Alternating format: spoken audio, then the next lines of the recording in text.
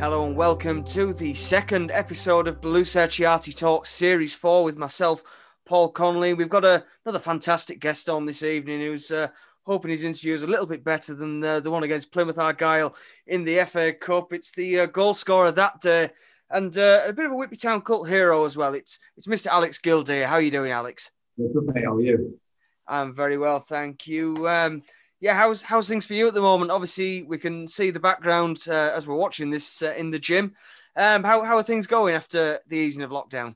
Yeah, it's not too bad, mate. Of course, business-wise, I'm close the studio and stuff. It's been tough, but I've definitely been lucky with Zoom, being able to do the fitness sessions over that. So I definitely one of the lucky ones within the industry to be able to keep ticking over. So I can't really complain, if I'm honest. It was perfect timing as well. I had a little baby, so I got to close the studio and stay at home with him, and then just work from the living room doing Zoom sessions. So I haven't been too bad.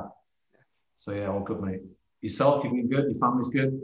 Yeah, everyone's good at this end. I think we're all just raring for football to come back at this side. Yeah. We're up at the Turnbull ground every day, just trying to get things right for the new season coming along, Alex. So we'll have a chat about this career then, and something that we will ask you at the end of this. I don't know if you saw the message, but you're 1 to 11 of players that you've played with. So over the next hour or so, just I'll be cool with that, I think. Yeah, have a little think on that one for the next hour or so. We've had some that have struggled. So starting your career out, Alex, at Scarborough. Yeah, just in my hometown as a YTS, and then turning professional for a couple of years. Unfortunately, of course, it didn't last for too long as far as the professional career, but good times. Maybe not so much my final year there with the manager changing and not really getting a chance, I didn't feel. But I look back and any time in my football career, of course, I try and remember the good times. That managerial change then, was that when Neil Thompson came in? Yeah. So Colin Addison, in my first year as a pro, he was definitely, and in football, like, you're looking for people that believe in you and like you, basically. And my first year, I was in and out. I started a few games, came off the bench quite a lot, and then the change of manager, it didn't really happen. So it's just one of them things. It happens to a lot of players, and at every level. If the manager just doesn't fancy you, then that's it's time to go. So it's just one of them things, of course. Yeah, you mentioned there it being your hometown club, Alex. I mean, there must be an immense sense of pride for yourself there, being one of those players that has come from Scarborough and got through the ranks at the football club. Yeah, definitely. Yeah. It's a shame, like now that Scarborough, the troubles they've had and folded and had to start again. Just the history of the club and for the town itself. Everyone used to go to the games, you know. And as a kid, I'd go watch the games. Of course, I had opportunities to play. I was at Sunderland as a schoolboy and stuff, and that didn't work out. The dream was always to play higher, but then the next dream was, of course, the hometown. So yeah, like looking back at some great times there. So yeah. Yeah, and a bit of a footballing family as well, isn't it? Because we'll come on to it a little bit later on. But obviously, you know, yourself going to Scarborough. There was your brother Danny. Was Liam at Scarborough as well? Yeah. So they were both there. I got released at the time. I think when they started as a YTS on the YTS or the apprentice scheme. And unfortunately, once they got in trouble financially, they scrapped all that. So my brothers were part of that system that got shut down. So and a lot of lads in the town, like, it's difficult even now, like that breakthrough from playing like local league football and sort of trying to build a career. It's a shame that the club's gone, really. I know they're trying to build back up, don't get me wrong, but I think even the football ground turned into an Aldi or something else, quite sad as far as a lot of big games that happened at the McCain Stadium. So I think it's sad for the town, but fingers crossed they can build back up and maybe one day get back in that football league, hopefully. Yeah, I mean, I'll probably get crucified for saying this, but, you know, the McCain Stadium, you know, for the area was a special place to play, wasn't it? Yeah. Atmosphere was always amazing. Like, even as a young kid going to watch it, and then playing a few games in some semi-big crowds with a crowd behind you was always good. Not so much when they didn't like you, but it's a little bit different. Yeah, when you're going out in the town and stuff. But good times. A shame, of course, how it ended, but even going back there, playing against them for Whitby, and then playing against them for Blythe was always a spicy one, a good one, which I always enjoyed. I mean, as a local lad then at Scarborough, did you feel a little bit more pressure going into that situation and playing for your hometown club? Not really. I didn't feel. Yeah, I just felt it was just one of them things you just felt at home, I guess. It was just. It was nice and simple. I didn't really feel that pressure at those times, but I guess looking back, maybe there was a bit more pressure being local with the fans and stuff. That some wanted you to do well, some probably didn't want you to do well. But yes, it was all good. I never felt that pressure being a local lad, really, if I'm honest. So going on to your release then, just take us back to that point when, I assume you either called into the manager's office or, get the phone call. Just take us back to that moment and your feelings then. Well, I'll be honest, it was devastation. Like, of course, that was my dream, to be a professional footballer, and yeah, of course, progressing that as well. But it was on the cards. Like, I knew probably mid-season that it was not going to happen. I wasn't going to get a new contract. And yeah, just played reserves and stuff like that. I think there was a few clubs that wanted to sign me during that time, and the manager did want to release me a little bit earlier. Yeah, we didn't have the best of relationships towards the end, I'll be honest. And yeah, fortunately, like leaving Scarborough and going to Whitby it was just great to be wanted again, and like a manager, Harry, that just believed in me, let me just do my thing, and he didn't really have to say too much. He'd say one or two things, and then he'd pick me most of the time. Of course, the start of Whitby, I was in and out a little bit. Of course, you're getting used to a new league and stuff like that. But I've been very fortunate, with Harry. He's back in as a manager for me personally, without a doubt. Yeah, he's someone that we'll come back to probably quite a few times over this one, Harry Dunn. But talk to us then about when he makes that phone call and when he approaches you to come to Whitby Town. What was that like, and how did he sell it to you? Well, I guess I knew Whitby anyway, as far as you know what I mean, and the history of that, playing the FA Vars and the FA Cup runs and stuff like that. You always seen that. And I'll be honest, it was just good to be wanted, like someone to call. I remember going to Chester, I think on a trial for a week, and I'll be honest, it was a nightmare. But driving over there, being there a week, and it was like you're trying to test yourself and like sell yourself to someone, and it was just nice to get a call and say, "We want you," and that was, of course, that like any player wants that, and. As a young kid, it was just nice to be wanted again, after a tough final year at Scarborough, without doubt. And I mean, those sort of early stages at Whitby then, Alex, Whitby started a little bit slowly in the league, but the FA Cup sort of made up for that league form, didn't it? Yeah, and I think it always did. Like whatever team I played for, if you had a good FA Cup run, it was sort of it was, of course, a big thing for the club, but even the players. Of course, you want to do well in the league and you want to try and progress and win leagues and other league cups and stuff like that. But the FA Cup was always special. If you could get to that first round and get a good tie at home, there's always opportunities even to progress further in that.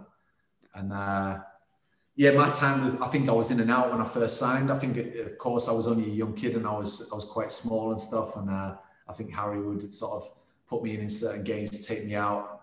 He'd tell me he was resting me, but clearly he didn't want me playing in some of the games. That was his way of saying it. He's always saying, "I'm going to rest you this week," and even though you want to play every game, but that's just how he sort of managed it. So yeah. I mean, when you arrived at the club, then, I mean, what were your first impressions of Whitby Town as a whole? Just like a family club, like everyone, like even that, it was like you go to an away game and the fans were on the bus. Like something like that was just different for me. Like you didn't really have that at Scarborough. And you got these die-hard fans for a club that they absolutely love. And the support you had was just amazing. Of course, it's not like thousands of people, but just those people that would look after you when you first signed for the club. They want to make sure everything's right for you.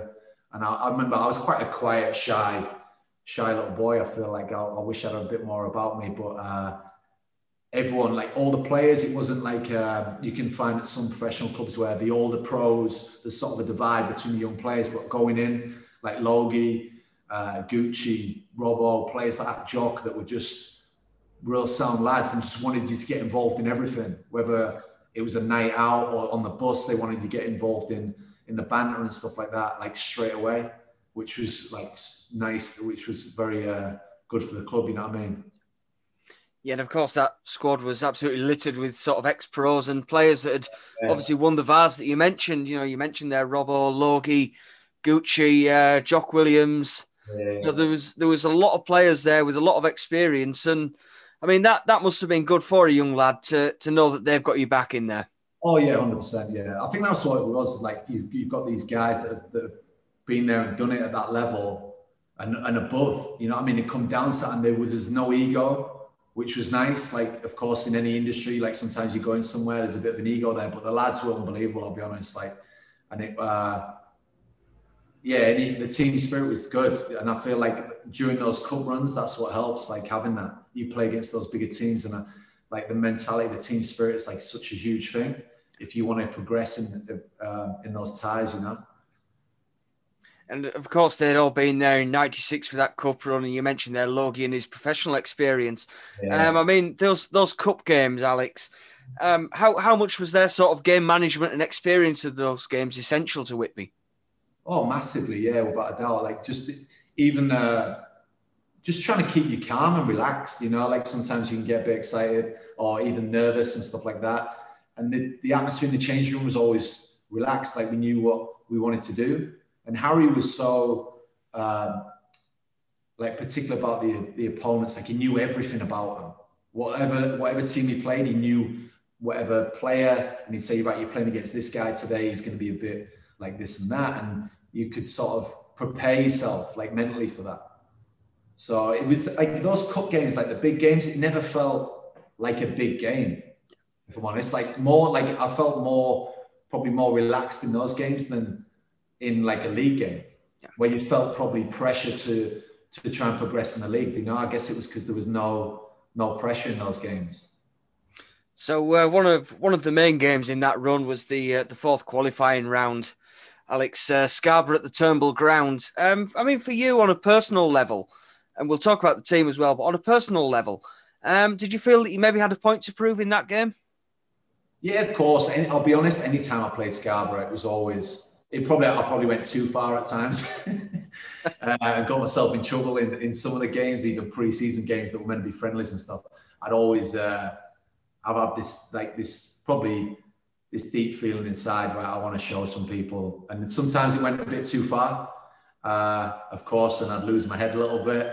But yeah, always good. Like, I'll be honest, like, of course, it'd be good for the town for them still to be around, but I always wanted to beat them. Like, desperate to beat them in any of the games, whether it's pre-season or in the cup games, like I said.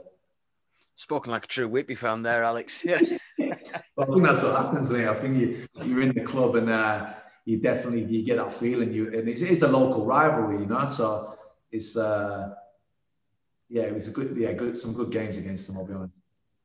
I mean, that day in particular, it must have been a really intense atmosphere. You know, so much on the line for both clubs. You know, the FA Cup fourth qualifying round is such a big day because you know the reward at the end of it could be a big payday for either club. Well, yeah, exactly. Yeah, but again, I don't think you felt that pressure. I don't know why. It's strange. Like when the big games came, even further down, like when we had the cup run at Blythe and stuff, it was never like, it never felt pressured. It was like we were quite relaxed, and I guess because Harry just would say, right, this is the game plan. This is what we're going to do, and because of that experience, the players, what they've done and stuff, they never felt pressure on the younger lads and stuff like that, or the new lads that had come in. So it was always, a good atmosphere during those times, you know. Do you think then with those bigger games, you know, the likes of Scarborough and the Plymouth game, that maybe because it was a little bit of a free hit, that sort of helped you all out a little bit? Oh yeah, like I said before, yeah, I feel like in those one-off games, that you understood, like, if you lost, it's not I don't think you ever really thought about losing, like in those games. You thought like this is an opportunity, like it's a positive, like we win this, it's a big thing. So it was never like a pressure. Oh my God, if we lose, it was always like we could win this. Like we're probably going to win it. Like it was a weird experience for me, like to feel like that. Beating Scarborough then, and what was it like in the changing room after that game? Because it was obviously such a big rivalry, intense atmosphere and everything. Just take us back to the dressing room after that match.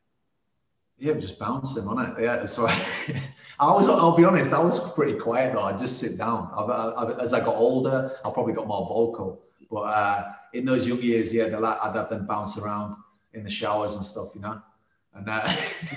and anytime we beat Scarborough, it was always good. And then the bonus, like of being in a cup game, like you say, it was such a huge game for both clubs. Like getting that prize as far as in the first round, and that opportunity to play someone in the Football League and stuff like that was always a buzz, Yeah, and that Football League clash was obviously Plymouth Argyle at the Turnbull Ground. The Match of the Day cameras in the ground as well. We've heard a little bit about Harry Dunn and the way he approached that game, and obviously how he prepared for it. How did he treat you as players then going into that game on the day and the sort of days leading up to it? Again, it was quite relaxed. Like I think Harry, he was very confident in the way he'd speak about the game. So the players, it never felt, and being at home, it never felt like, oh my God, like we're going to get smashed here. Like this is going to be embarrassing. It never was like, you'd never have that feeling. It was always a positive thing. You're going to play on the main highlights game on Match of the Day. It was never, oh my God, the cameras are here. I don't know. It just felt a positive experience, like a positive atmosphere. And everyone knew what, like, of course, you had to step up. Like, I know Nezzy Keeper had an unbelievable game in that one. So you need certain players, like, of course, everyone's got to be on point, but then there's always going to be one or two that just take it to another level. And I feel like it helps the players, like, rise to that, No, certainly. And I mean, over the course of that game, and if anyone wants to go and watch it back, the full game's on YouTube now. So just looking over the course of that game, Whitby did their job. They got in Plymouth's faces. They did put that pressure on Plymouth, and obviously the goal came via yourself. Yeah, exactly. We set off flying. To be fair, we knew that we had to put them under pressure with a pitch. They were probably used to a decent pitch. I know it was always a good ground there as far as the Turnbull, like pitch wise, but that day it was super bobbly. Like they used to play out from the back and stuff, and there was a couple of occasions where the centre backs were just shanking it out of play, trying to just pass it across the back four and stuff. So I feel once you, because we had so much pace up front as well, like Jamie Burt and Lee Erd, they would just put them under pressure straight away.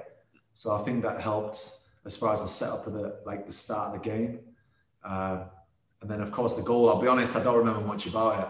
I know it was on my right foot and it fortunately went in the top corner, but I think it hit a bobble to go into the top corner anyway. So yeah, it's just a great time to, to play football and just be around those lads that were like just a good team spirit.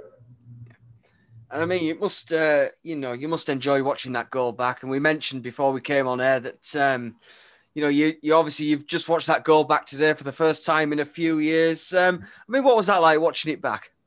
Oh no, yeah, give me goosebumps a little bit. I know there's like you hear the crowd and stuff like that. You see my dodgy celebration, but it's you look back at like you try and remember the good times as far as football. Like I had some great times, played some great players and great lads, And like I said, I hadn't seen it for years. I think I had tried to look for it a few years ago, just to reminisce a little bit. Couldn't find it, and then seeing that today, it was giving me goosebumps a little bit. I was thinking, man, I did actually score a goal. Great stuff, and such an important one as well, Alex. But yeah, obviously Plymouth went on to equalise in that game. But let's go back then to full time. You've just gone into the changing rooms. Tony Gubba's finished what he's doing, ready to put the Match of the Day package together, and comes to interview the goal scorer. I think Kev Graham described it as green as grass, the interview. Just take us back to that. Well, it was a nightmare, mate, to be fair. Of course, because I was super quiet, I I didn't really, and I'll be honest, going back to it, their equaliser was my player. Yeah, he sort of broke through off me, so it was my fault if you look at the game. So I thought they were going to ask me about that as well. So I was super nervous, but fortunately in the changing room, the showers were on, and they had to cut the interview off. So I was thinking, wow, I'm saved. I don't have to do the interview now. And then once I got changed, they're like, no, you're going to have to do the interview now again. So second time round, and I'll be honest, it was even worse than the first time. I couldn't even speak. Yeah, it was just a nightmare. I actually said to them, please don't put this on Match of the Day tonight. Unfortunately, they didn't. They actually cut me out. So I think Gary Lineker mentioned me saying that I'd definitely be watching, but I think they only had Nez's interview and Harry's interview, I think they cut me off, so I was happy about that. You've got away with that one. As I say, we had the footage of the interview, but no audio of it. So you've definitely got away with it. Yeah, definitely. We'll have to do some lip reading. So obviously going into that replay, then it's down to Home Park, and there was such a big thing made about it. Obviously because Whitby were struggling financially to maybe even get to the replay, and it came down to the fact that Leeds United lent the team bus to Whitby Town. I mean, that must make it an occasion in itself that you're all going down on Leeds United's team bus and you're going to this Football League ground. Yeah. Again, like it was just a good atmosphere, like being on a decent coach with some tables. The worst thing, I'll be honest, we had to come back on that Leeds bus on the night of the game. Like we didn't have no stopover, so that was a late one getting back. But yeah, driving down and staying in the hotel, doing all the pre-match and stuff. I think we just had like too much time as well, though. Like I guess we were used to, maybe not me, because I don't think I was working at the time. I was just trying to be a professional footballer at Whitby, you know. And you get too much time during the day, and they want you to sleep and stuff like that. And by the time the game came, I think I felt tired. You know, like the start of the game, that huge, like there was a big crowd there, and I think it was just a bit of a shock to the system the first half. It was just like, what's going on? I think we were 3-0 down at halftime, I think. Yeah, 3-0 down at half-time, and it was a sending off that maybe turned things around a little bit. But obviously in the second half, you know, Whitby giving a very good account of themselves and getting 2 back. Yeah, I think it's one of them things that when you lose, when you're getting beat by that much at half-time, it's literally like, well, you got to try and win the second half. And that sending off, of course, like would give us a little bit more of a kick. But I feel like I felt personally like more energy in the second half. Like I felt like maybe you're going into an atmosphere and it can drain you a little bit. You know, like I felt we felt the occasion maybe. I don't know. It was a strange one the first half, but yeah, shame we couldn't get that equaliser towards the end. But again, the lads, it was a good account for ourselves. You know, we didn't go out there getting beat 5 or 6. So yeah, you got to be proud of that second half performance, without doubt. Yeah. And praise from Paul Sturrock as well at the end of that game to Harry Dunn, just mentioning how well Whitby had played in that second half and how much of a fright that they'd given Plymouth. Yeah, I think that's what it was about, wasn't it? I think even Harry at half-time was a bit, if I can remember, just saying, just step it up this half, like you got to do better and try and win the second half or not get beat the second half. And I think, like I said, yeah, that sending off definitely, helped the situation. But yeah, I just felt we had more energy the second half, which is strange. You don't really expect that, but because we usually would start off quite well in most games. But yeah, I guess it was the occasion, or it was the Leeds United bus, you know. One of the two, yeah. So, I mean, you weren't a stranger to an FA Cup run while you were at Whitby as well. And 2003-2004 season, managed to go on another one again because obviously beating Winsford, second qualifying round, you beat Warrington after a replay, third qualifying, and then Bromsgrove after a replay in the final qualifying round. And obviously that was a win after a replay at the Turnbull ground. And then you went to Hartlepool United, and a very different experience in that game, wasn't it? Well, for me personally, I was injured. Yeah. So going to the game, it was just no one wants to be not playing in those occasions, you know. So it was difficult to drive up to the ground. Of course, Hartlepool were doing well then. There's a couple of local lads from Scarborough. Well, I think Brave Jack Wilkinson, he was playing. He played really well for them. So yeah, it was just a tough day. Like I didn't feel like you're part of something, like, and your fingers crossed that they can get a result, and then hopefully you're back for the replay or the next round. But it just wasn't meant to be, So the games before, of course, like any those qualifying rounds were exciting as well, because you're just thinking about the next game. We're getting closer to that first round proper. And in non-league football, everyone knows like an FA Cup run is huge for any club, Yeah, it certainly it builds the excitement levels, doesn't it? And you look at the results there. Warrington a decent length trip, but one that Whitby were sort of used to in that Northern Premier League bracket. But Bromsgrove's a hell of a trip, isn't it, for a fourth qualifying match? Oh yeah. But I guess that's the thing. There's some of those long journeys, but fortunately, we get that replay and get through, So some of the journeys, but there were always, I'll be honest, even the longer journey, there's always a good laugh on the bus. Like it was always like the team spirit was always there. Like you never sitting around thinking, oh my God, we've got a long journey. There was always banter flying around, whether it was on the bus or if you had to go in a car with a couple of lads, it was always a good laugh. So yeah, it never really felt too long. And obviously, it was sort of a recurring theme throughout Harry Dunn's first spell at the football club is, whichever side that he had, there was always two or three from sort of the previous side, if you will, in there that just sort of keep everyone together. Well, yeah, exactly. I think that like a lot of lads would stay with Harry for quite a while, He had certain lads that he would like and he'd stick by them and they'd enjoy playing with him, Because you knew what you got. It was simple. Like, if you were playing, you were playing regular, Like even if you had a few games out with injury, you sort of knew that he was going to put you back in. I think he trusted certain players that he knew they were going to give it the all for in every game.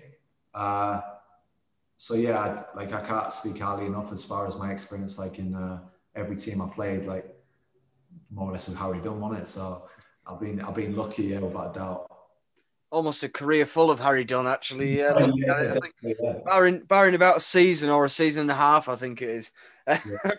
So, that 2003 or 4 season, we mentioned there the Hartlepool game that you missed out on, and then disappointment at the end of the season as well, because the end of that year, the Conference North was coming into play, Whitby in the playoffs, but losing out in the quarterfinal to Radcliffe on penalties.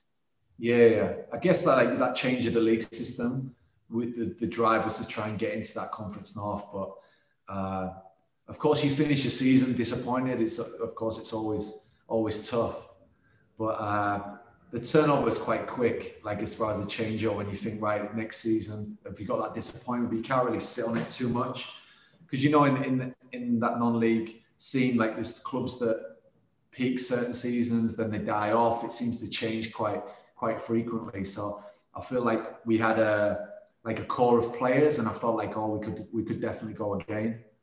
So of course it's a shame, but you always try and think, right, next season, let's do it now. Yeah, and not the best start to the season following either. And Harry Dunn leaving the football club, which must have been a bit of a shock for everyone. Yeah, definitely. Because I think results-wise, I think we weren't playing too bad. I think it was a few more draws than it was actually defeats, if I can remember rightly. So it was a bit of a shock for him to go, And because I'd always played under him at my home at Whitby that whole time, and I'd always felt confident that I was going to play even certain games like I might have struggled. He'd always have that confidence in me. So every time he turned up each week, it was. It's always a good feeling when the manager believes in you, even if you're having a tough time a couple of games, he knows that you're still trying your best for the club and stuff like that, And after that, it was Dave Logan that took the job over. What was the transition from Harry to Dave Logan like? Was it seamless, or was there a little bit difference to get used to? No, Logie was because I played with Logie and stuff like that, and I'd play on the left side in front of him. You know what I mean? I'd do all his running.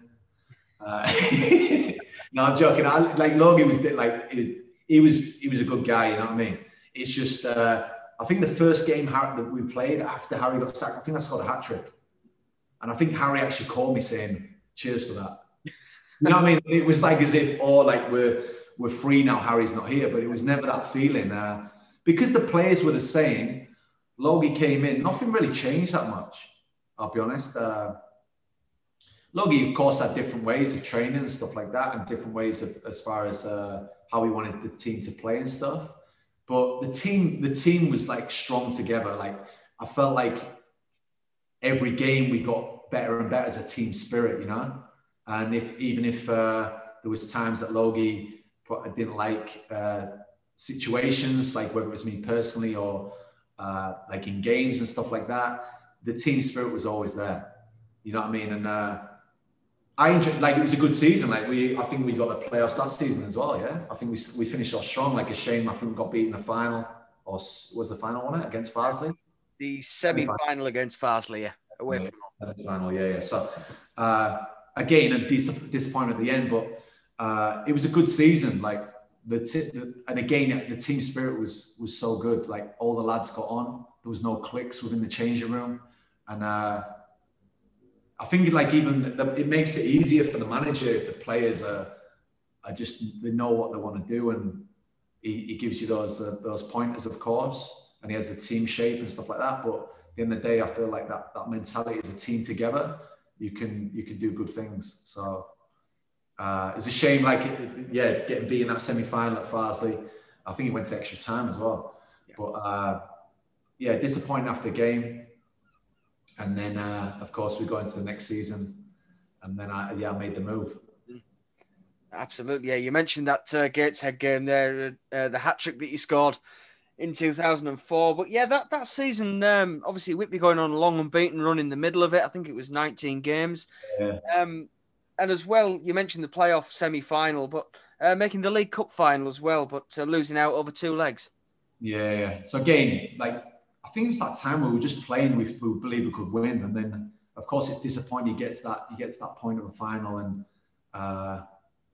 it just don't work out. You know, there was a lot of times at Whitby that sort of happened. You're there, we feel like we're rolling, and then it just didn't happen. You know, but again, looking back, like it was great times. You know what I mean? A great team, like as far as the lads, like unbelievable team spirit, like I say, and.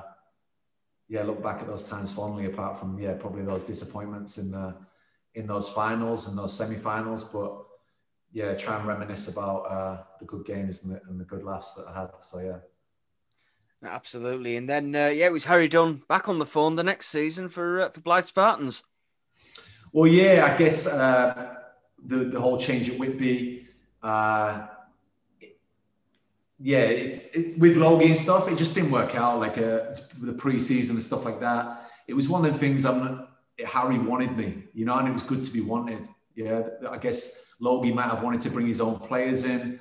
I think he did want to keep me, but I sort of took that decision myself and said, I need a change. There was things that personally that I wanted to change and stuff as well, like even with work, going into the fitness industry and stuff like that. That I just felt, and Harry making that call. Me and my brother did go to Ossett Town. I think we played a few games there, and then once Harry made the call, we were like, we're on the move. So couldn't really turn that down. Like again with Harry, like it's I knew what I was getting, you know, and I knew I'd be playing, and that's what you want to do. Like whatever level it's at, even times where you might be struggling and you're not playing too well, you still want to play like every week, whatever level it's at. And with Harry, I always knew he was honest with it. Like he'd tell me I'm going to play. If I wasn't playing, he'd say he's going to rest me. So it was always positive, you know. It was never like a negative time. So I definitely look back at that. I couldn't turn that down, you know. And I mean, we mentioned the near misses on promotion with Whitby the 2 seasons previous. That time you just went and did it straight away. Champions with Blyth.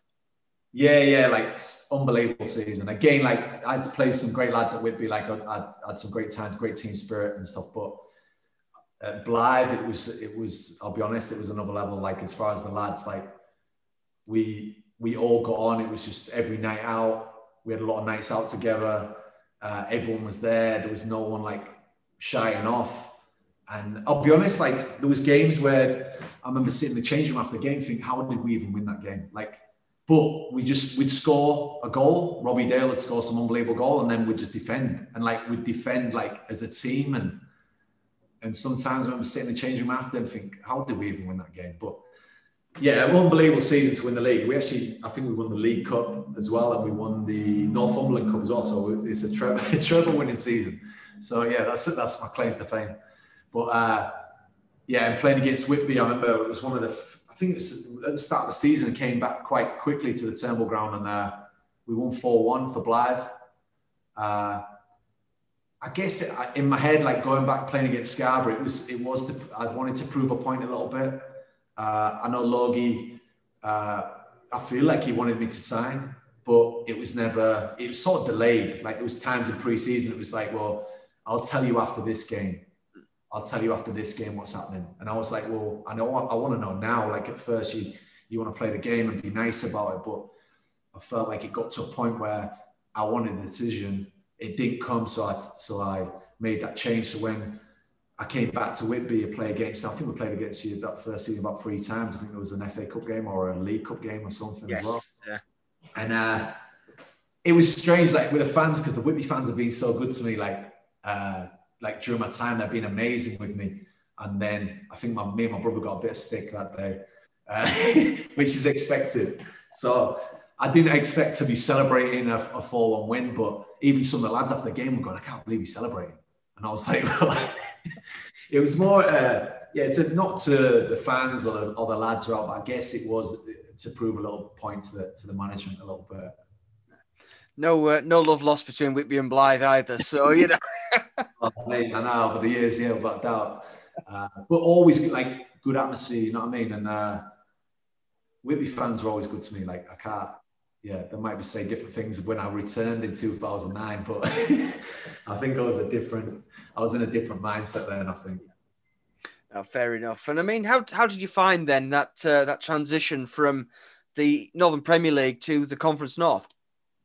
Again, like we started off, I'll be honest, like flying in the Conference North of Blythe. Like we had an unbelievable team spirit. Still the same lads that got us promoted, that won the league and stuff, got us promoted. It was, I think we were about 6th towards Christmas time. And then I'll be honest, like a few of the lads left. They made some changes in the squad, and we went on a bit of a dodgy run after that. But I'll be honest, in any level, I don't think the divide's that big. Like, of course, when you go full time, I feel like the fitness levels are probably there a little bit more, a little bit sharper. But quality wise, I feel the divide's quite small, like for that next step. I feel like there's a lot of players I've played with that definitely could have played higher level without a doubt. But it's just opportunities. Like, I guess everyone talks about Jamie Vardy and stuff like that, you know what I mean? It's playing at Stocksbridge and then making that move to Fleetwood and stuff. I do feel that I've played with players that definitely could have done that if they'd been given that opportunity. Maybe not to a point where they're breaking records in the Premier League, but you know what I mean? I don't think that the jump up is that big. There's one player that you mentioned just a little bit earlier on that he always haunted Whitby, funnily enough, but Robbie Dale. I think he's one of those players that I've always looked at and thought he probably could have made that step up, but his heart was in Blythe. 100% he should have played Football League without a doubt. When I first went to Blythe, I remember me and my brother were like, who is this kid? Like, he's this 6'5" or whatever, 6'6" kid. And he'd get on the ball and he'd take about 4 or 5 players on. We played a pre-season game and we're like, at times we could just give him the ball, like win the ball, give him it, and he'd run with it, take players on, he'd get a corner, he'd get a shot off, someone'd score a rebound or he'd score himself. And I definitely, that year we won the league and going into the Conference North, like he had that confidence about him without a doubt. There was times where I guess it was down to him. Some games we'd have to say, come on, Robbie, just get on the ball once. You're going to score, like, just sort your head out. And he'd be walking around and then we'd say, right, come on, just look alive. And he'd come alive and do something. And there's a lot of lads in the Northeast that definitely could have played Football League without a doubt. And I don't know if it's off the field distractions or whatever, because the nightlife's too good up there. Or but there's a lot of lads that definitely ability-wise could have played. And Robbie Dale was, next level. Like, he was unbelievable when he wanted to be, without a doubt. Yeah, and I think it's quite fitting now that the murals started being painted over Robbie Dale in Blyth on Plessy Road. So yeah, he might not have played Football League, but he's got legend status at least, hasn't he, at Blyth? Oh yeah, definitely, yeah. And always a good lad, like a funny lad, you know. He loved being the worst dressed on a night out, and he was too chilled. He was so relaxed. Honestly, he'd get annoyed every now and again. But I remember one game, I think it was half time. I don't know if we were getting beat 1-0 or something, and we're going to change room at half time. And I think Harry's like, "Where's Robbie?" And he was in the clubhouse getting a Lucozade. Like, he didn't even come to change rooms. He was in the clubhouse, comes walking in with a Lucozade. Well, like, Harry's kicking off, and he's like, "Oh, I need a Lucozade." And we've got loads of it in the changing room. I don't know. He went off to the bar, but I think we probably ended up winning that second half. But he probably scored a hat trick. But yeah, good. Like, I'll be honest, those lads at Blyth, like, well, to be fair, every team I played for, it's always been good set of lads, and always good banter. And Harry Dunn, FA Cup specialist. So we're going to have to come on to it. But I mean, first of all, when it's the FA Cup and you're at Blyth Spartans, obviously there's that massive history of the 70s and that cup run, and they've always been very good in the FA Cup.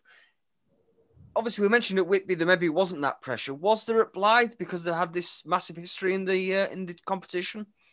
Again, I don't feel there was that pressure. There was 1 year. Probably pressure. We played Whitley Bay in the fourth qualifying round, and we generally thought, "Oh, we're definitely going through. Like, we're going to get to that first round again. Like, it's nailed on. Like, we're going to do that." And I think we drew 1-1. I think Liam, my brother, scored like an equaliser late on at their ground, and then we came to Blyth, and before the game it was like, we're definitely going to win this. We had so many chances; it was unbelievable. I think we ended up getting beat 1-0 maybe or something like that, but. That was probably the only game where you're playing it and it felt a bit more pressure, probably because it was local as well. Like, I don't know, probably we felt a bit more pressure with that because we were expected to win.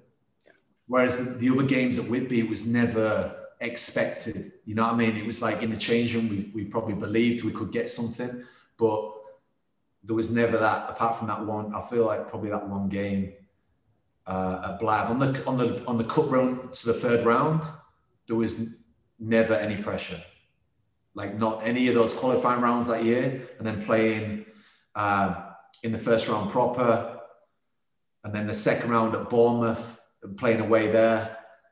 We generally thought, like the team talked before, like Harry was talking, telling us all about their team. We generally thought we could win down there. It was weird, like we're playing this team that was struggling like financially, and then 6 years later they're in the Premier League. But I think we did them a favour beating them that game. I think that's what it was. That was the catalyst for them to turn it around. Yeah, the spark there. And of course, funnily enough, that FA Cup run, starting firstly at Croft Park against Whitby Town, a 2-2 draw, and then going back to the Turnbull and beating Whitby 5-2. Yeah. I think he did. Did Ashley Ladd get sent off that game? Or was that a league game? I think he did, yeah. I think so. Yeah, again, like, it was one of them things. I think we were just in a time where we generally thought we could just win games. I think we had, like, some good experience in the team. Like, we had Graham Fenton, who'd been there, done it all, you know, and he would just be a calm, like, in the changing room. Like, he's not stressing, so why would anyone else stress, you know what I mean? And he's been there and done it, you know? Yeah. So, yeah, of course, always good to beat Whitby, like I said, beat Scarborough, but just for those times of being there and a more little like I say, a little dig at Logie a little bit, wasn't it? He's going to be fuming when he sees it. Yeah, he will be. But obviously you kept winning on that run there, the third qualifying round, winning away at Buxton, then beating Sheffield FC at home 3-1 in the fourth qualifying round, and then going to Shrewsbury in the first round proper, and the first of those games. I mean, talk us through that game then, a 3-1 win at Shrewsbury. But I think they were near top of the league as well. But we started, it was because it was at Blythe, we genuinely thought we could win. Like it was a strange game. I think if you start off well in those games, and we had Sean Ray up front, young kid from Darlington, I think he'd come from, and he was similar to Lear, like good pace. And I feel like we put pressure on them early doors. And I don't know if we went 3-0 up or 2. I think it might have gone 2-0, then 2-1, then 3-1. I remember Leeson scoring the last one, and it just felt not. I know it sounds crazy, but it just felt like a normal game that we thought we could win. Yeah. Maybe that's just me sitting in the changing room thinking quite relaxed, but I used to get super nervous, like probably more in a league game than I did in the bigger games, which is strange. I mean, you look at that game there, and obviously the next round it was Bournemouth that you beat in a replay at Croft Park. I mean, that atmosphere at Croft Park, I mean, I've been sat in the middle of the home stand commentating on games there, and it is a really intimidating atmosphere, isn't it, for an away team to go there? Yeah, definitely, yeah. And we, atmosphere was unbelievable. Like, it was one of them things, it's a strange one where you're playing a game and the sound's just like you can't really hear too much. It was weird, like it was non-stop, the crowd was bouncing. And a game, like we generally thought after the first game, we were lucky, don't get me wrong, with like the keeper, Belly made some unbelievable saves that kept us in it. But we knew they didn't fancy coming up to Blythe. I think Darren Anderton retired before the game. Like, as soon as that was announced, it was a bit like, right, I don't think they really fancy it. And of course, there's nothing better than scoring right in the last few minutes. And yeah, the atmosphere after that game was amazing, like in the change room. Just even the celebrations on the pitch. Amazing after that. So, yeah. And I mean, that must have been some roar when Jed Dalton goes and gets that winner in the replay. Oh, yeah. Unbelievable. Like, I think I assisted the assist. I think I passed the ball to Wright, you crossed it. So I'll take a bit of credit for the assist. Assist. Yeah, I think you get stats on that now. And Jed just smashing it in. And then, it just went crazy after that. I think all the subs were on the pitch. We all piled on. I think I got on top of the pile. I think I got my picture in the paper on top of the pile. So that's one for the memory bank. So that's a good one. But like I say, playing that game, we generally thought we were going to win that. It's like I say, it's just a strange feeling when you're playing those bigger games and you don't really feel too nervous about it. Even the Blackburn game after it was tough because you just running around chasing people. But probably that was the one where we probably thought, it's a bit too much to win this one. Yeah, but a fantastic occasion though at Croft Park. You know, Blackburn Rovers, Premier League at the time, coming to Croft Park, and it was only 1-0 on the day, wasn't it? So, you know, the scoreline suggests that you didn't really give too bad an account of yourselves. Yeah, like, don't get me wrong, they bossed it. Like, they were passing it around as like ridiculous at the start. We were just running around like headless chickens, I feel. And then once you get into the swing of it, like once you get that's probably that second wind of running around, you sort of settle down a little bit. We had some really good chances. Like the kids got the free kick. I think I gave the foul away, so another game. He whipped that in the top corner. But even when they were 1-0, like once we felt comfortable in the game, we did create some good chances. Like, I know Wrighty had an unbelievable chance at the end to equalise, like a right foot volley from about 5 yards out, I think, and he's put it wide. I think he'd be outside the post. And then there was after that, I think it was coming to injury time. We had a free kick, and I genuinely thought I was going to score. Like, I even took my shirt out, my shorts, because I thought the shirt's coming off. It was a weird feeling. I was going up for this free kick and went up for the header, free header, probably 6 yards out, and hit my shoulder and went flying over. So I think I tried too hard. It was a weird thing that I generally went into the area thinking I'm scoring it. And then I fluffed it. Unfortunately, because Wrighty's was such a big miss, like, man never got any publicity in the paper about as far as missing it. So, or any of the highlights reel, I don't think. So brilliant. I mean, just talk to us then about that squad that season, because, you know, there's a couple of familiar names to Whitby Town fans. Obviously, we mentioned Jed Dawson, Andrew Leeson in there. One or two names that I just want to quickly pick up on. for the characters that they were within the dressing room. Jamie Poole, Anthony Hume. Wow. Oh God, wow. I'll be honest, those get like the changing room, unbelievable. But after that FA Cup run, we went to Magaluf. The club paid for us to go to Magaluf. We thought we were going to Vegas because we thought we've earned a bit of money for the club. We thought, oh, they're going to pay for Vegas. They paid for Magaluf for 4 nights. Hume and Pooley, wow, just another level. Like on that break, on that holiday, just non-stop laughter. Non-stop. With Leeson and that, like the lads, some of the lads wanted to just sit around. They would kick off with me and Leeson a bit because we weren't drinking pints. We were having cocktails and daiquiris and stuff like that. And, but Pooley and Hume, wow, good players and just like unbelievable characters. There's we've got Jamie Poole coming on the podcast in a couple of weeks, so we're looking forward to that one. He managed to be the reason that nobody can hold the FA Cup anymore as well, Pooley.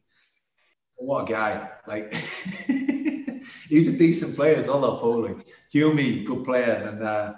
And, just good times. Like, Pooley on the team coach to the Bournemouth game away, and he was on with a camera crew, and some of the stuff he was saying about the players. I think he stitched a few of them up with their wives and girlfriends as well on that. Some of his comments on the bus, I think. Fortunately, I was single at the time, so he didn't call me out or anything, so we're all good. good old Pooley. I remember coming back from Colwyn Bay and him doing a full stand-up routine on the bus one night. So I'll be honest, like that trip to Magaluf, I could not stop. Like me and Lisa shared a room with him. This kid, honestly, another level. I didn't even, him and Hume, I don't think they even drank. They didn't even drink alcohol, and they were just crazy. Like, I think there was one like that. I'm going to throw some secrets. I don't know why. Hume, I think we pretended it was his stag do in Magaluf for one night so we could get free drinks. And he didn't even drink, and he was out in Speedos, just Speedos and sunglasses. Yeah. What a guy. Great guys. So, at the end of that season, then obviously Harry Jones returned to Whitby Town. So, I mean, the natural move was Alex Kildare returned to Whitby Town as well.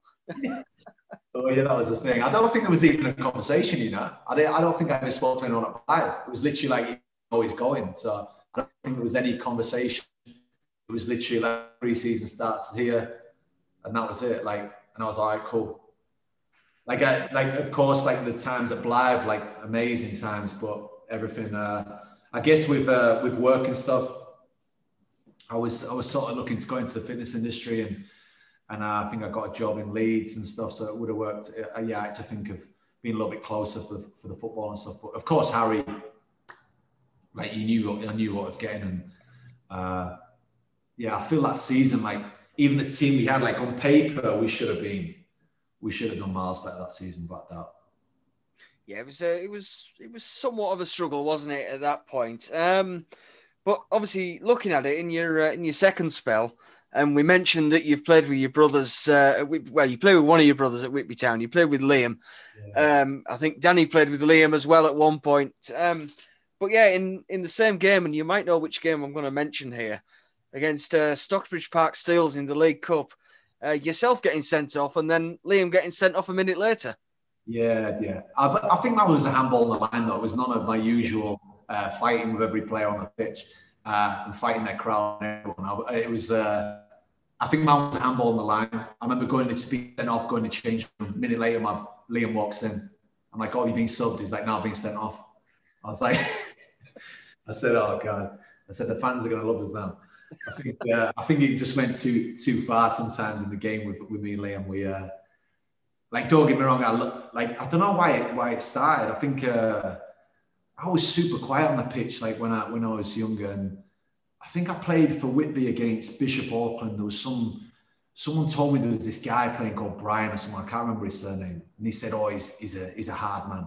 One of the lads was saying, oh, be careful around him. And I think I was stood next to him at kickoff, and he said, I'm going to break your legs today or something like that. And I sort of stood there and I didn't say anything. And I think from that day on, I was like, I'm not having it anymore. I don't know what happened. I guess I started going to the gym a little bit, and I thought, oh, I'm a bit stronger now. I'm not going to let people like try and bully me at that level, you know. And then I probably certain games, I went too far, I talked too much and get myself in trouble, get Liam in trouble because he was backing me up. Oh, brilliant. I mean, obviously you only got one goal in that second spell, and at the end of that season, you sort of finished with football, didn't you? Yeah. I'll be honest, like it wasn't a great season, like personally, like even like all the lads in the change room, like all good lads and that, but there was probably, I don't know if it was just for me personally, like having a change in career and understanding that probably football I needed to put on the back burner a little bit and concentrate on a career. There was a few times in changing rooms, I'll be honest, that we didn't really get on with each other.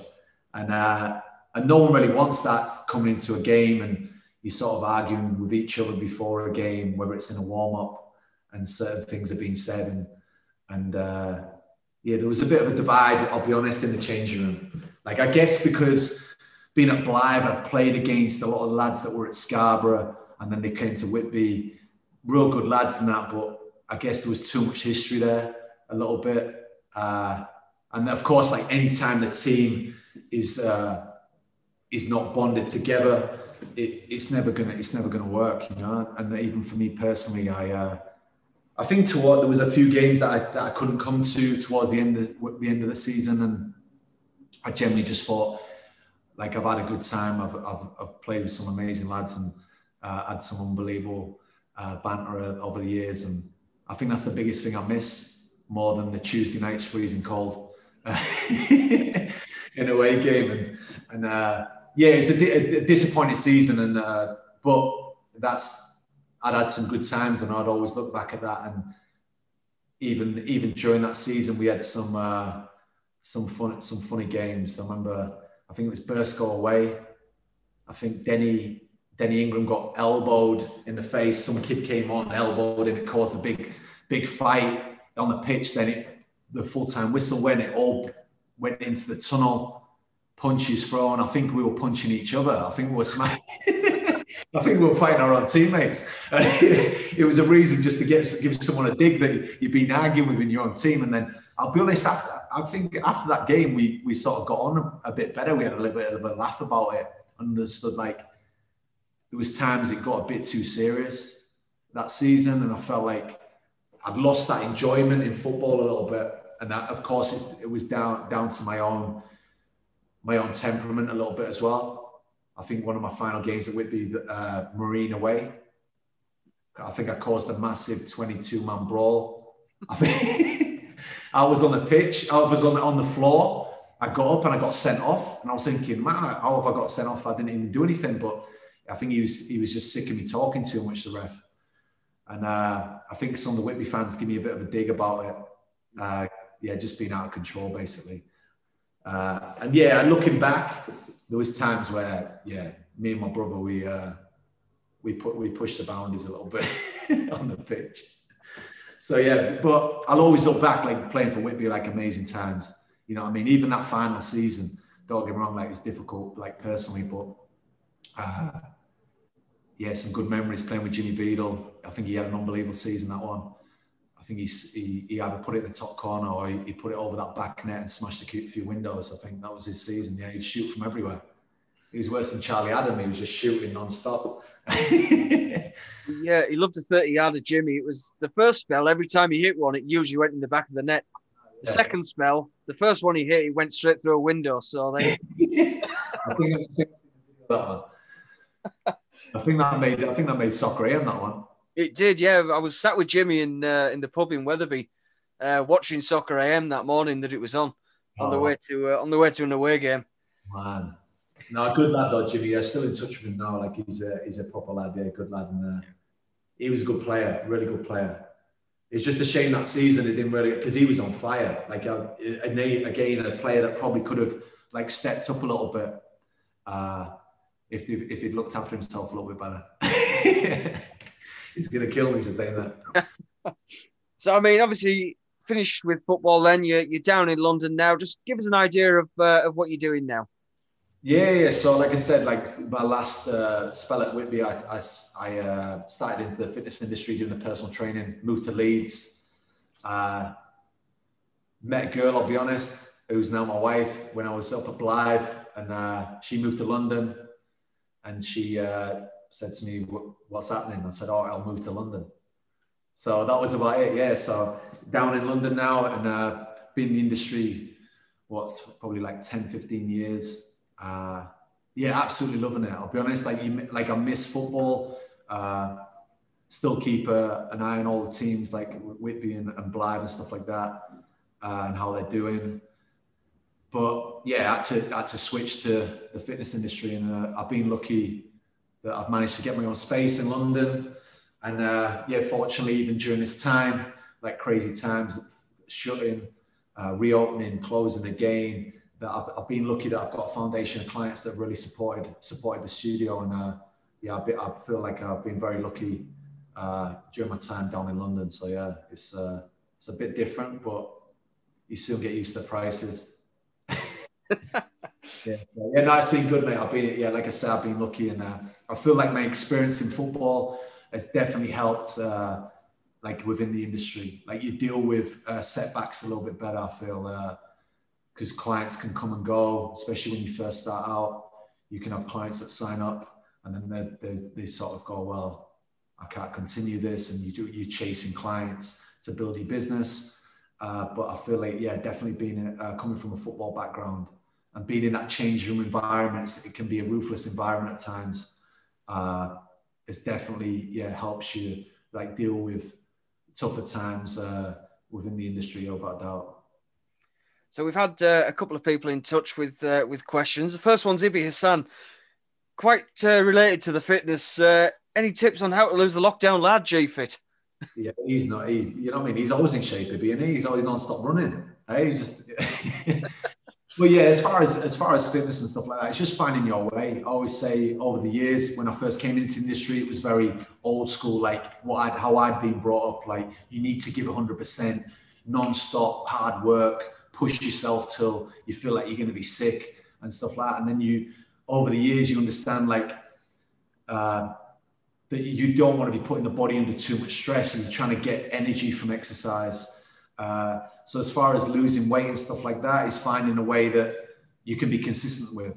And the easiest way to do that is increase your step count, which is less taxing on the body. So get those steps up, get walking a little bit more, whether that's running if you want to run, or just walk and just increase your step count, like I say. Reduce your calories, of course, whether that's counting them. If you're not really specific and you don't want to be too structured, if that's a stressful thing to do, then just reducing portion sizes. I know it sounds very simple, but it is always going to be calories in, calories out as far as weight loss, fat loss. So you can help that by, of course, increasing your activity levels and working out a little bit more. Whether that's in the gym, some people love the gym. We've seen over the years that definitely people's self-esteem, like coming in and working out, is a huge thing to see. Yeah, of course, a body transformation, but seeing someone's like self-esteem and confidence grow as their body changes or as they get fitter and stronger is such a big thing. And that was definitely a thing for me, like being a small little kid at Scarborough, going into Whitby, playing in a tough league, and then going into like getting into the gym was a big thing for me as far as my own self-confidence. Like I say, I was super quiet when I was younger, and maybe hitting the gym and feeling stronger went a bit too far at times, like I said, on the pitch, and you wanted to just smash some people around because you'd sort of been smashed around when you were younger a little bit. But yeah, like I say, you find a way of being fit, like whether it's hitting the gym or playing sport, playing football, five-a-sides, and just be consistent with that. So yeah. We've got the current Whitby Town manager in touch just right about now as well. He's just saying, let Alex know I was asking after him, mate. We go back a long way to our North Yorkshire County days. Oh, wow. There you go, mate. Yeah, so long time ago, that one, wasn't it? I thought he was going to ask me to come out of retirement, mate. I thought he was going to ask me to try and sign me up, you know what I mean? I'm only 40, but you know what I mean? I'm looking still 25, aren't I? Well, you said it, mate.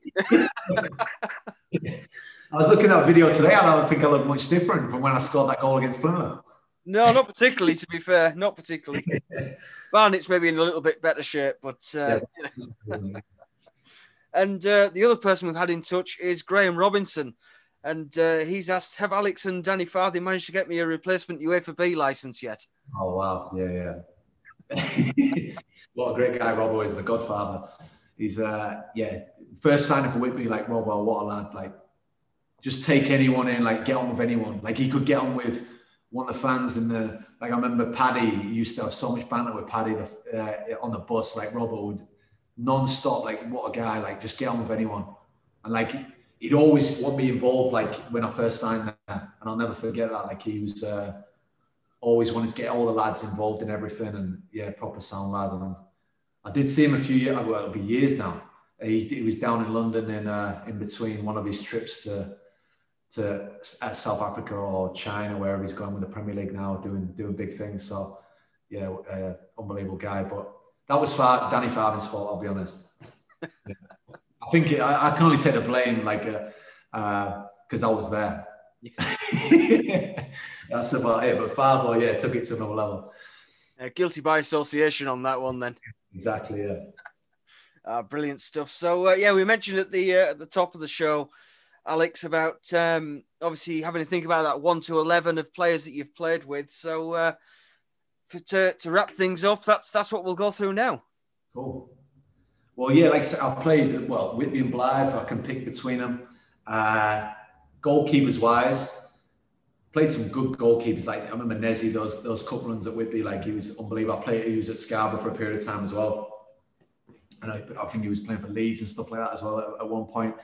Really good keeper. But Cammy as well, what a legend at Whitby, you know what I mean? Like, unbelievable lad as well. Again, one of them lads that, like, sound and just get involved in the banter and stuff like that. Paul Farnham at Blythe, Craig Turns at Blythe as well. But I'll be honest, Adam Bartlett, who was at Blythe, came from Newcastle, unbelievable keeper. Like, that season, the Conference North, just amazing. I'll forget Belly as well. Of course, that cup run at Blythe, like, he was unbelievable that season. But Adam Bartlett, like, ability-wise, was, definitely another level, yeah. Smashing. Go on then. You're right back and your left back. Right back, mate. I could say, I don't know, there's a few, but who would we go for? I don't want to go all Blythe, do I? You know what I mean? Because I've had some. But like Ibby, what a player, you know what I mean? Again, like, just non-stop energy. He would admit, like, probably a touch tackle every now and again. But just unbelievable energy and a good lad to be around. Always, like, consistent with his performances, you know what I mean? And I know the Whitby fans loved him because he would always be 100% every game, you know what I mean? Even Jock, like, playing with Jock and that, another lad when I first signed at Whitby, always consistent, like, just nice and simple, never, like, overcomplicated it and stuff like that. But I'm going to have to go with Gareth Williams Chico at Blythe just because of my period there. And, during that cup run, even before then, winning the league and everything, it's just those times I'll always look back and think, wow, those lads, like, decent lads, but also really good players. Like, and so I've got to go Gareth Williams right back. Good stuff. The other side then, left back. Left back. So Logie. Again, unbelievable for me when I first signed for Whitby. Like, we got on really well. Like, of course, I joked before that I'd do all his running for him and look after the winger for him so he could just ping it around. But I'm going to go random. When I've signed at Blythe again, Leeson was played left back behind me. I'd play left of the centre mid, or sometimes he'd play left centre back and I'd play left wing back. And one of the best lads I've played with as far as ability, but also just a laugh on the pitch. And that's always looked like it. If I'm going to play again, I'd always want those lads around me that would have my back and also have a laugh doing it, you know. So Leeson would be a left back. I don't think he played left back at Whitby though, did he? I think he ended up playing centre forward at one point. I think he played every position but left back at Whitby. Sorry, but I'll go Leeson then.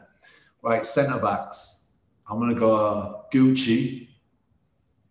Again, another lad that when I first went to Whitby, proper sound lad, like, looked after me.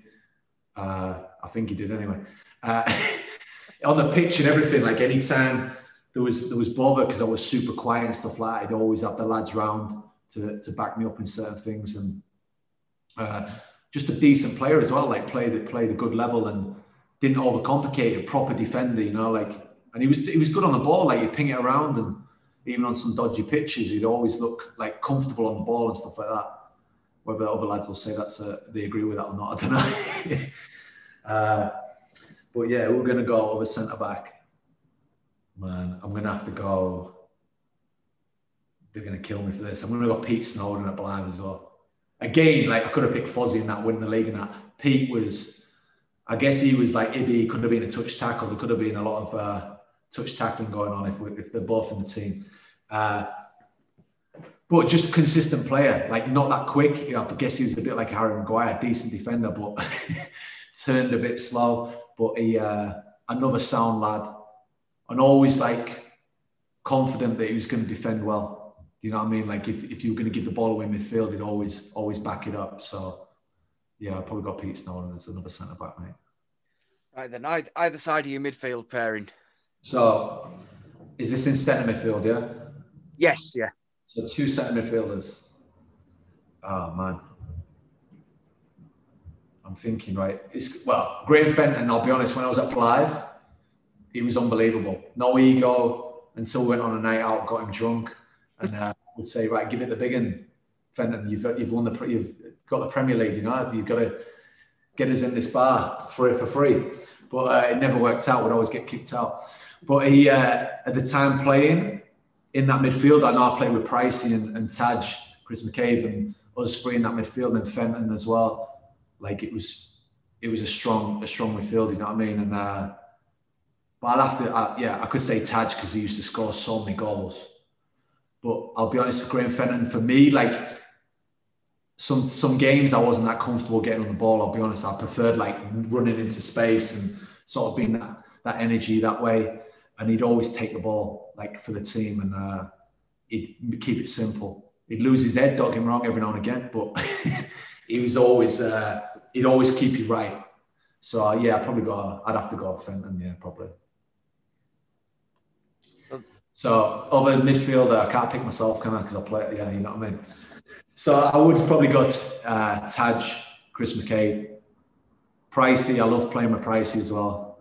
But yeah, I'll probably go Taj, Chris McCabe, centre mid. Scored so many goals like from midfield, and yeah, unbelievable energy and a good laugh as well. Always on the pitch having a good laugh. So yeah, we'll pick Taj in there.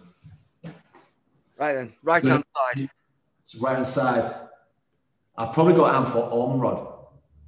Great player. Unbelievable, yeah. Like that. Like he definitely should have stayed higher, played higher for longer.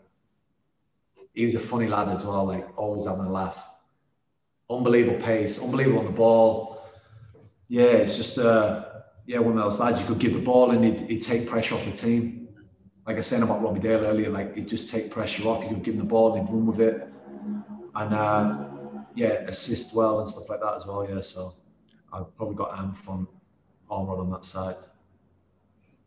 The left side, man. Who do I pick, mate? I don't know. Like I played because we've played different systems and stuff like that. I would probably pick Robbo, you know, like as a left midfielder. He played there a little bit. I know he played up top quite a bit, but unbelievable, like the fittest guy I think I've ever met.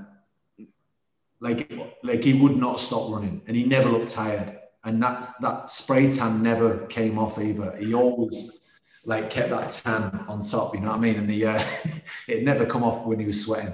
So he never looked like he was sweating. He was always full of energy. So I would probably play Robbo on the left side. It's a bit of a different one, but and again, like the lad as a lad, like I don't think you can get a better lad, you know what I mean? Like honest, just and such a laugh, like on a night out in the changing room. Yeah, just everything about him is proper lad. Yeah, it's unbelievable. And the big one, the centre forward pairing. Oh, right. So of course I'm going to pick Robbie Dale because he like generally like probably the best player in non-league football. And we're going to go a big statement on that. Like the guy 100% should have played Football League. But I think he was just happy being a legend at Blythe. I don't know, like he could give him the ball and he'd take 3-4 players on, put it in the top corner. He was, when on his day, he was unplayable. Like for some of the teams, like they just couldn't handle him. Like he was that big and strong, and sometimes you think, Robbie, how are you even doing that? Like, so yeah, Robbie Dale up front, without a doubt. And then the other one, we had some good centre forwards at Whitby, to be fair. But of course, I'm going to pick my brother. So Liam up top.